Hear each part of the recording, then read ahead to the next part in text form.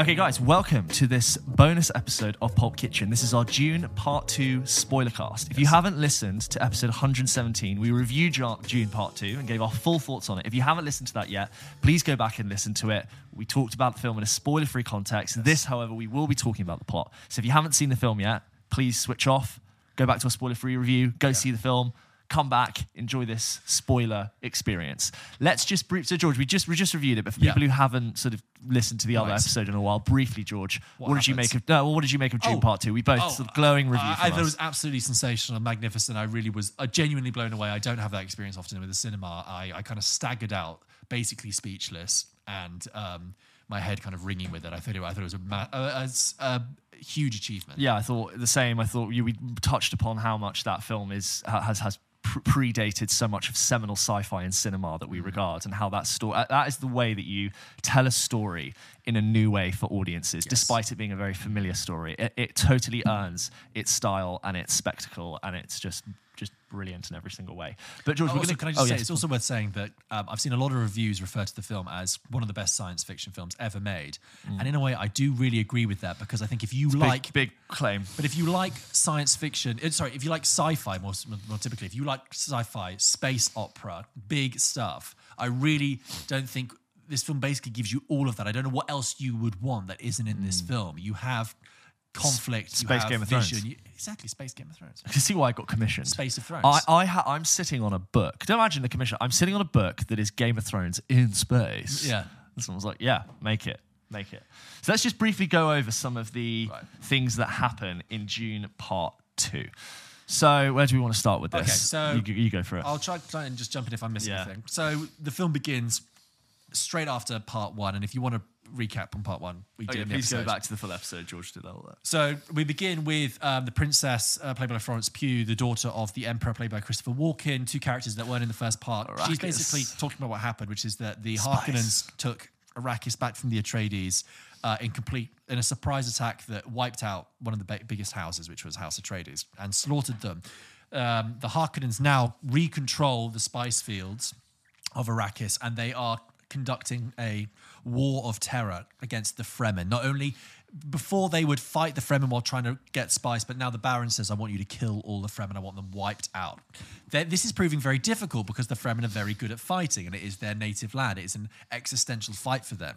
So you have this constant thwarting of Harkonnen efforts in the desert, much to the disappointment and dismay and fury of Rabban, played by Dave Bautista, and the Baron, played by Stellan Skarsgård. Paul and his mother, Lady Jessica, are in the desert with the Fremen, learning their ways, and very quickly, very soon on, Lady Jessica is made the reverend mother of the Fremen, because she is a Bene Gesserit herself, and their reverend mother is dying, and she's given blue juice. It's terrifying. It's the juice from the baby sandworm that they have, and so dark and twisted. And then because of a reason, my interpretation there's an older is woman with a wrinkly face whose eyes roll back. If anyone has ever, this is really funny. If anyone has ever seen the film The Great Beauty, which came out 10 years ago, that woman is in that film playing an elderly nun who was quite wise. I was literally like, you're playing the same person. I thought that was makeup 10 years ago. Anyway, but my interpretation is that they didn't realize that she was pregnant, and that has unleashed some greater power within her. And she's having this sort of, throughout the film, dialogue with her unborn child, who we see in a vision later on, played surprisingly by Anya Taylor-Joy. Yeah. Who she's like the Zendaya of this movie, gets to be in visions of the future by the sea. The trailer for the next film. Yeah. And Lady Jessica very much wants Paul to assume the role of the Lassan al-Gaib, the Kwisatz Haderach, the great power to be. Paul thinks it's all a bit of nonsense, and he wants to stay loyal to the Fremen. Meanwhile, Josh Brolin returns, quite late into the film, but basically returns and says, don't forget about being an Atreides. You're an Atreides. You got to do that. This is all going around in Paul's head. Paul's still having visions of the future. And he's just developed a relationship with Chani, played by Zendaya, who is a loyal Fremen who does not believe in the prophecy. And the more that Paul gets pulled into the gravitational pull, thank you, of this prophecy, which he does reluctantly almost until the very end, Zendaya gets more and more disillusioned with him, even though they have this connection. But Paul sees it as a greater purpose, this holy war that's going to happen. Like I said, Paul is having visions of the future, but he's determined to try and set his own path and not have this holy war happen that he thinks will happen in the future. From all sides, he's being told he is meant to be fulfilling some sort of prophecy and some sort of idea of, at least meant to lead, prophesize thing. Yeah. So he stays with the Fremen. He learns how to ride a sandworm in a great sequence. Fantastic. That's all great. He fights some not Sardaukar. He fights some of the Harkonnens. The Baron's like, this is really annoying. The Reverend Mother, played by Charlotte Rampling, says Paul Atreides might still be alive. We don't know, but even if he's not, we have other prospects that could be the prophecy, including Fade Rother, Baron Fade Rother, who Florence Pugh says, "You're kidding me? He's crazy." And we then go and see a 20-minute sequence in an arena in which we see the Baron's nephew, Fade Rother, fight, and he's ruthless and he's psychotic and he's crazy. And he then arrives on Arrakis as the governor of Arrakis, demoting Raban, and then begins a blood-filled onslaught of Arrakis, and then the Fremen are kind of pushed to the south, and everyone keeps saying, I think there's about 4 times in this movie people say the south of Arrakis is uninhabitable. No one lives there. Everyone knows that. Yeah, you would say like everyone knows. Everyone knows that. But they just slice his fucking leg. You cannot advise a senior Harkonnen on anything they've said, regardless of how stupid or misinformed they were. Yeah. If you say one thing, gone. You have to just be like, we will learn to fly. They are slices. They will just gone. They will cut. If you're a woman, don't even think about it. My goodness. The very gendered slaughter of the assistants. It's quite uncomfortable. Yeah. And I think that's going to be. And like the women in the, we did sort of touch on this in the last film, when the Baron is sort of in his little creepy When you oil hear them bath, screaming. and there's 2 women like just in the corner of he's the room. thrown them in, Yeah. The implication is not. That's nice. the thing. It's like you don't see like spurts of red blood, which is probably why it's avoided like a 12A. That's why it's that PG. Yeah. But like, the implication is quite disturbing. And they're very testosterone-fueled, overly masculine, just unpleasant in all the ways. Anyway, so that's the situation. And then the movie builds to a climax. I will go through the whole movie, right? Yeah. The movie builds to a climax in which Paul basically, after being given the blue goo, he had it. He assumes the role of the prophecy and realizes that this is the only way to fulfill it. He says, I see many futures, but I see a narrow path. Many futures, many in which our enemies succeed, but I see a narrow path. Doctor Strange, through. Endgame. Literally, isn't it? And he conducts this spectacular battle, which involves the Atreides' weapons arsenal, and then 3 sandworms riding towards them. That was a moment when I just thought, fuck me, that's incredible. It's so funny when because one of my criticisms is that you don't finish. Okay. 3 sandworms arrive, all this stuff, takes the Emperor by surprise, wipes out his army, and you get this sort of sequence in the Emperor's throne room where the Baron has been killed, but the Emperor has to answer for his actions. And Paul Atreides says, I want the throne. You stand down. I will marry your daughter. Zendaya's like, what the fuck? Yeah. Heartbroken. Yeah. They really linger on her face to show the heartbreak as well. And, you have to answer for your crimes against the Atreides. Fade Rother steps forward and says, well, I will be your tribute, whatever. I volunteer as tribute. Yeah. And they have this knife fight, which also the combat style of the knife is incredible. That's the whole thing I have to say about how the choice to withhold music from that and just have the sound there is really smart. Again, like you have a final battle scene between 2 people who are always going to fight. You reinvent it and make it fresh and original, and therefore very interesting to watch. I assumed I knew that he would live, but it gets really close. And there was a couple of times I thought, I don't know how this movie's going to end, actually, because I'm so movie knife fight to have like a surprise knife go in. And then ultimately Paul succeeds in the knife fight, kills Fade Rother, takes the Emperor's daughter as his own, and basically becomes Emperor. But the great houses, the fellow great houses, do not accept this, and they are therefore basically at war. So he takes the remaining of the ships, and it begins, and Lady Jessica says, so the Holy War begins. And Paul's vision has basically come true of mass slaughter, fanatical leadership, fanatical spiritualism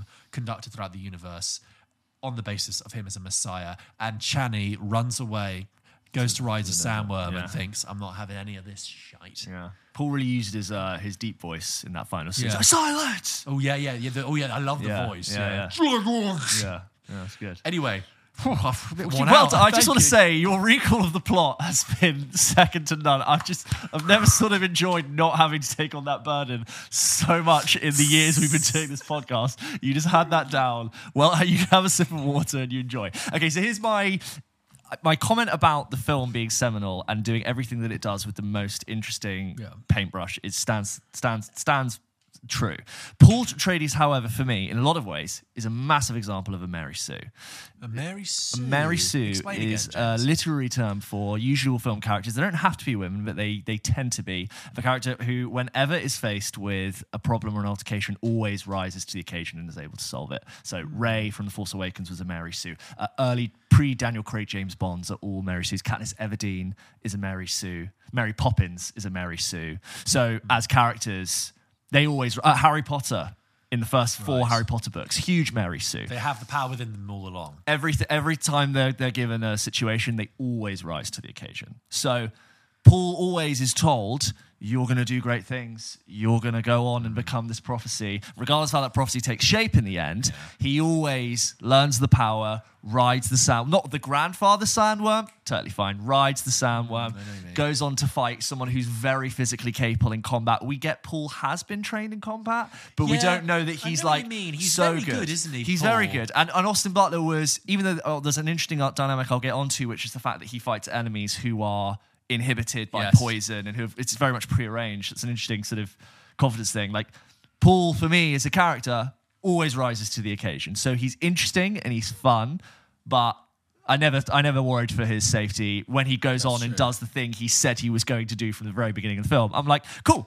Did it not cross your mind in the knife fight once that he might actually be killed? Potentially, but I thought there'd be another dynamic or someone would come in to save him or his inner voice, a deeper power that he had would be there. That's my only criticism. But I think I guess the success of the film is that with those narrative shortcomings, it totally holds up in every other way. So that's just something that I'm aware of as a criticism of Paul Atreides. I don't think any actor is doing bad. I don't think the writing makes it cheesy. It just is very much there. It is a huge example of a Mary Sue. You know what he needed?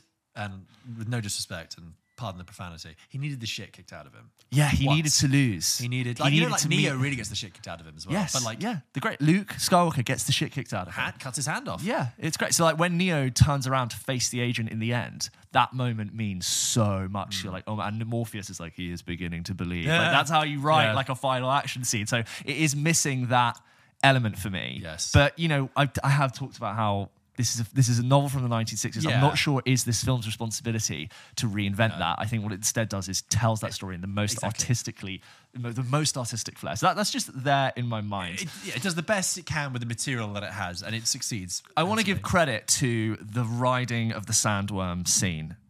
You and I watched that Dune trailer a number of times. It's very hard to avoid it. And I think that first big trailer, we were like, I wish they hadn't shown that. And they showed... Was that the shot you meant when you said they wish they hadn't shown it? No, the shot was the final at the end. Which actually wasn't as relevant as I thought it would be. The shot I wish they hadn't put in the trailer is him and Austin Butler about to do a knife fight. Sure. That is the last 10 minutes of a 3-hour Which, of course, movie. like trailer maths, you can figure out is always going to happen. But like... Just in general. To see it, Anyway, a lot of the kinetic sequence of that sandworm scene is shown in the trailer, but experiencing the sandworm scene, even though I know he's going to successfully ride it, oh my God.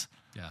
And like, just... Even though I knew he was going to make it, the rumble and the scale and how he falls and you're just like, it's all just dust and sand. He gets a hook and the worm reveals itself. It's just so good. But I never thought for a second, there's the green screen. There's the CGI. It's completely immersive. Totally there. Yeah. Just want to give a shout out to that. The attack which you mentioned when the 3 sandworms come through and you have the sort of Lord of the Rings caliber style people running together. Brilliant. I mentioned before the final knife fight. Yeah. Really interesting. I love that they withheld the score there and just had the grunting and the slicing and the punching and the thing. And a very small arena for that big fight with everyone watching. A crowded room. Yeah. Do you know what biblically the story reminds me of? It reminds me of like Moses coming to Ramesses after he's lost, but he's come from the desert with a people. Nice. That really reminds me of that. I haven't seen it's the very Egypt very in a while. Very Pesach for me. I haven't brushed like someone who's banished and gone into the desert, comes back with sees the burning bush, sees the burning bush, rides the sandworm. He comes back and reaps a plague upon Ramesses. Plague on both their houses. That's right. It's just very biblical. All the houses, basically. All of them.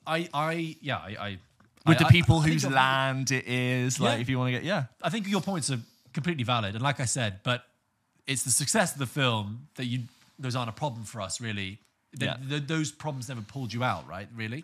No. It's just I'm aware of it. Yeah. No, I think that's... I would just say there's a couple of micro condensions that happen. Like it's revealed 2/3 in that his mother is the daughter of the Baron. Yes. And I'm like, oh. And then I'm like, it doesn't, in a way, doesn't matter. I'm sure in the books that's quite significant, and I'm sure there is details, and maybe you could explain to me why in this film it's important, but it's kind of in there, and I thought, oh, we really are chucking more into the pile. There's an implication that the Bene Gesserit have always been crossbreeding. Yeah. No one's really who this says they are. Like the union between the Duke, Paul's father, and Rebecca Ferguson is like, you never really get a sense for their relationship, really. Yeah. And so you're like, oh, like how does that whole spiritual side of it fit into this very like political side? And they seem to be able to determine the sex of their baby. No, I don't remember that. But. Yeah, but like with Leah Seydoux, they're like, and I've made sure I've got a girl. Basically, she's like, right, yeah. She's been Leah Seydoux, impregnated by Fade Rother. She's like, oh, I made sure it's a girl. Yeah, is that going to come back for another one? There's more. Yeah. A couple of scenes I like the scene between Timothée Chalamet and Zendaya when they're looking out over the dunes of sand. Yeah. And she's like, does water really fall from the sky? She's like, yeah, it falls sometimes for days at a time. And where you see sand, we have ocean. She's like, I don't believe it. I thought it was a really cool scene of someone who's never seen oceans of water or any oceans of sand. And the real reason why I wanted more Harkonnen is that I really thought the idea of Fade Rother's fights and his victories and his masculinity being undermined by the fact that his enemies are weakened and poisoned. I would have loved to have seen more conflict between him and his uncle and his grandfather, and who supersedes. Who's his grandfather? You mean his dad? His uncle's the Baron. His uncle's the Baron. I don't know who his dad is, but who's Dave Bautista? I don't know. I don't know how they are related, because the Baron is uncle to both of them, but they're not brothers. That's it. Okay, fine. So. He's having a lot of kids. That dynamic between the three of them, those three Harkonnens, I think is really interesting. Yeah. You're absolutely right. Could be... And they just stole the show every time they're on screen. I was like, I could have had more of Austin Butler feeling undermined. Make him act out and prove his worthiness with violence in the only way that he could. I just could have done with more. I do love the design of all the troops, but like the Sardaukar with their particular type of swords. You know, the Emperor's army. Yes, yeah. And like the end where they all put their swords down and sort of march into the dust. The thing is, you've been quite observant, and I really appreciate it on your views. I think it was one of those things that my cupboard was full with what it gave me, that I almost can't think of any major criticisms. And maybe they'll become more pronounced on second viewing. But people have said to me when I said that, people really want to go see this film with me. And they're like, would you see it again? I'm like, yeah, I will, and I would. But I really feel like I got such a good measure of it, and had such a great experience that I kind of want to sit with that for a while. I'm in no rush to see it like this week. No, I'm not. I don't have got time. it. I'm full. But what a great meal that was. I hope, and I'm sure it will, because it will be sort of playing on the bigger screens for a while. I hope I can see it in 5-6 weeks' time. Is that a stretch? Probably. No. That's when I think I'll want to jump back in. I want to forget a little bit of it. I don't want to have all the best shots running through my mind, and I want to jump in and just be blasted again. Yeah. I think my sperm count lowered during that screening because there was so much shaking. Yeah, I like I said in the non-spoiler review of the main show, is like I really do. Like I could sit here and probably write all my thoughts about like criticisms or things I think couldn't work, but it's like I was so overwhelmed, and like I said, I surrendered myself. I let myself just take part in this grand science fiction. It was like mentally, I put my pen away. Which is the best way to experience it. Which is great. So and funnier than I thought it would be. Like Javier Bardem gets a good laugh. Like he's so blindly devoted to the idea that, and everything Paul does, if he just like catches something right, he's like, he is Nissan Al-Gaib. It's quite funny. He just refuses. Everyone's like, oh, you've been saying this for years. He's like, but this time it's real. Look at him go. I would be interested to know. I really had to think more about the role of the Jamis character in the first one. But anyway, the what character? Jamis is the guy he kills at the knife fight at the end of the first one. There's also referred to in Vision from this. It'll all become clear. But also the sound design. So you know, you know in the first bit when the Harkonnens are being killed and they're falling off the cliff, it's like. Yes, and the guns, the laser guns, you really hear the pounding of it. There's a great action scene when Paul and Zendaya are fighting this Harkonnen ship, and they're running between the shade of the legs to try and get it through. It's just like really, really well crafted scene. Really well crafted. Look, we'll talk in spoiler details probably in the future when we have more emails about it. But like, we wanted to give you our raw thoughts straight out of the spoiler stuff. Do email in to hello@popkitchenpodcast.com and let us know your thoughts. We'd love to hear it. It is one of the biggest films of the year, but I feel so relieved and happy. I feel so happy that I've seen a great film at the cinema. If you're listening to this on the day it comes out, it's out Friday, so full praise. Definitely go and check it out. Find the biggest screen you can. Enjoy it. I like that, and there's not a single bit of moisture that Javier Bardem lets go to waste. Like if a tear goes, he's like, yep. I'm having that. I love that. If someone dies, he's like, don't get rid of it, and then they put it in that big, and in their big pool, their big temple pool of water, which is filled. And as Rebecca Ferguson says, so many lives, so many lives have been poured into that. Yeah. Anyway, Dune Part 2. That was it. We really enjoyed it. Let us know your thoughts again to hello@popkitchenpodcast.com. Don't forget, we post main episodes every week, every single Wednesday. Check on the feed for those, and we post bonus episodes. Continue to follow us on social media. If you just fancy the Spoilercast and you didn't want to listen to our main episode, go and listen to it. We talk about the actual film, spoiler free, for way longer, so go and check that out. See you next week for more fun film stuff. Thank you for listening. Bye.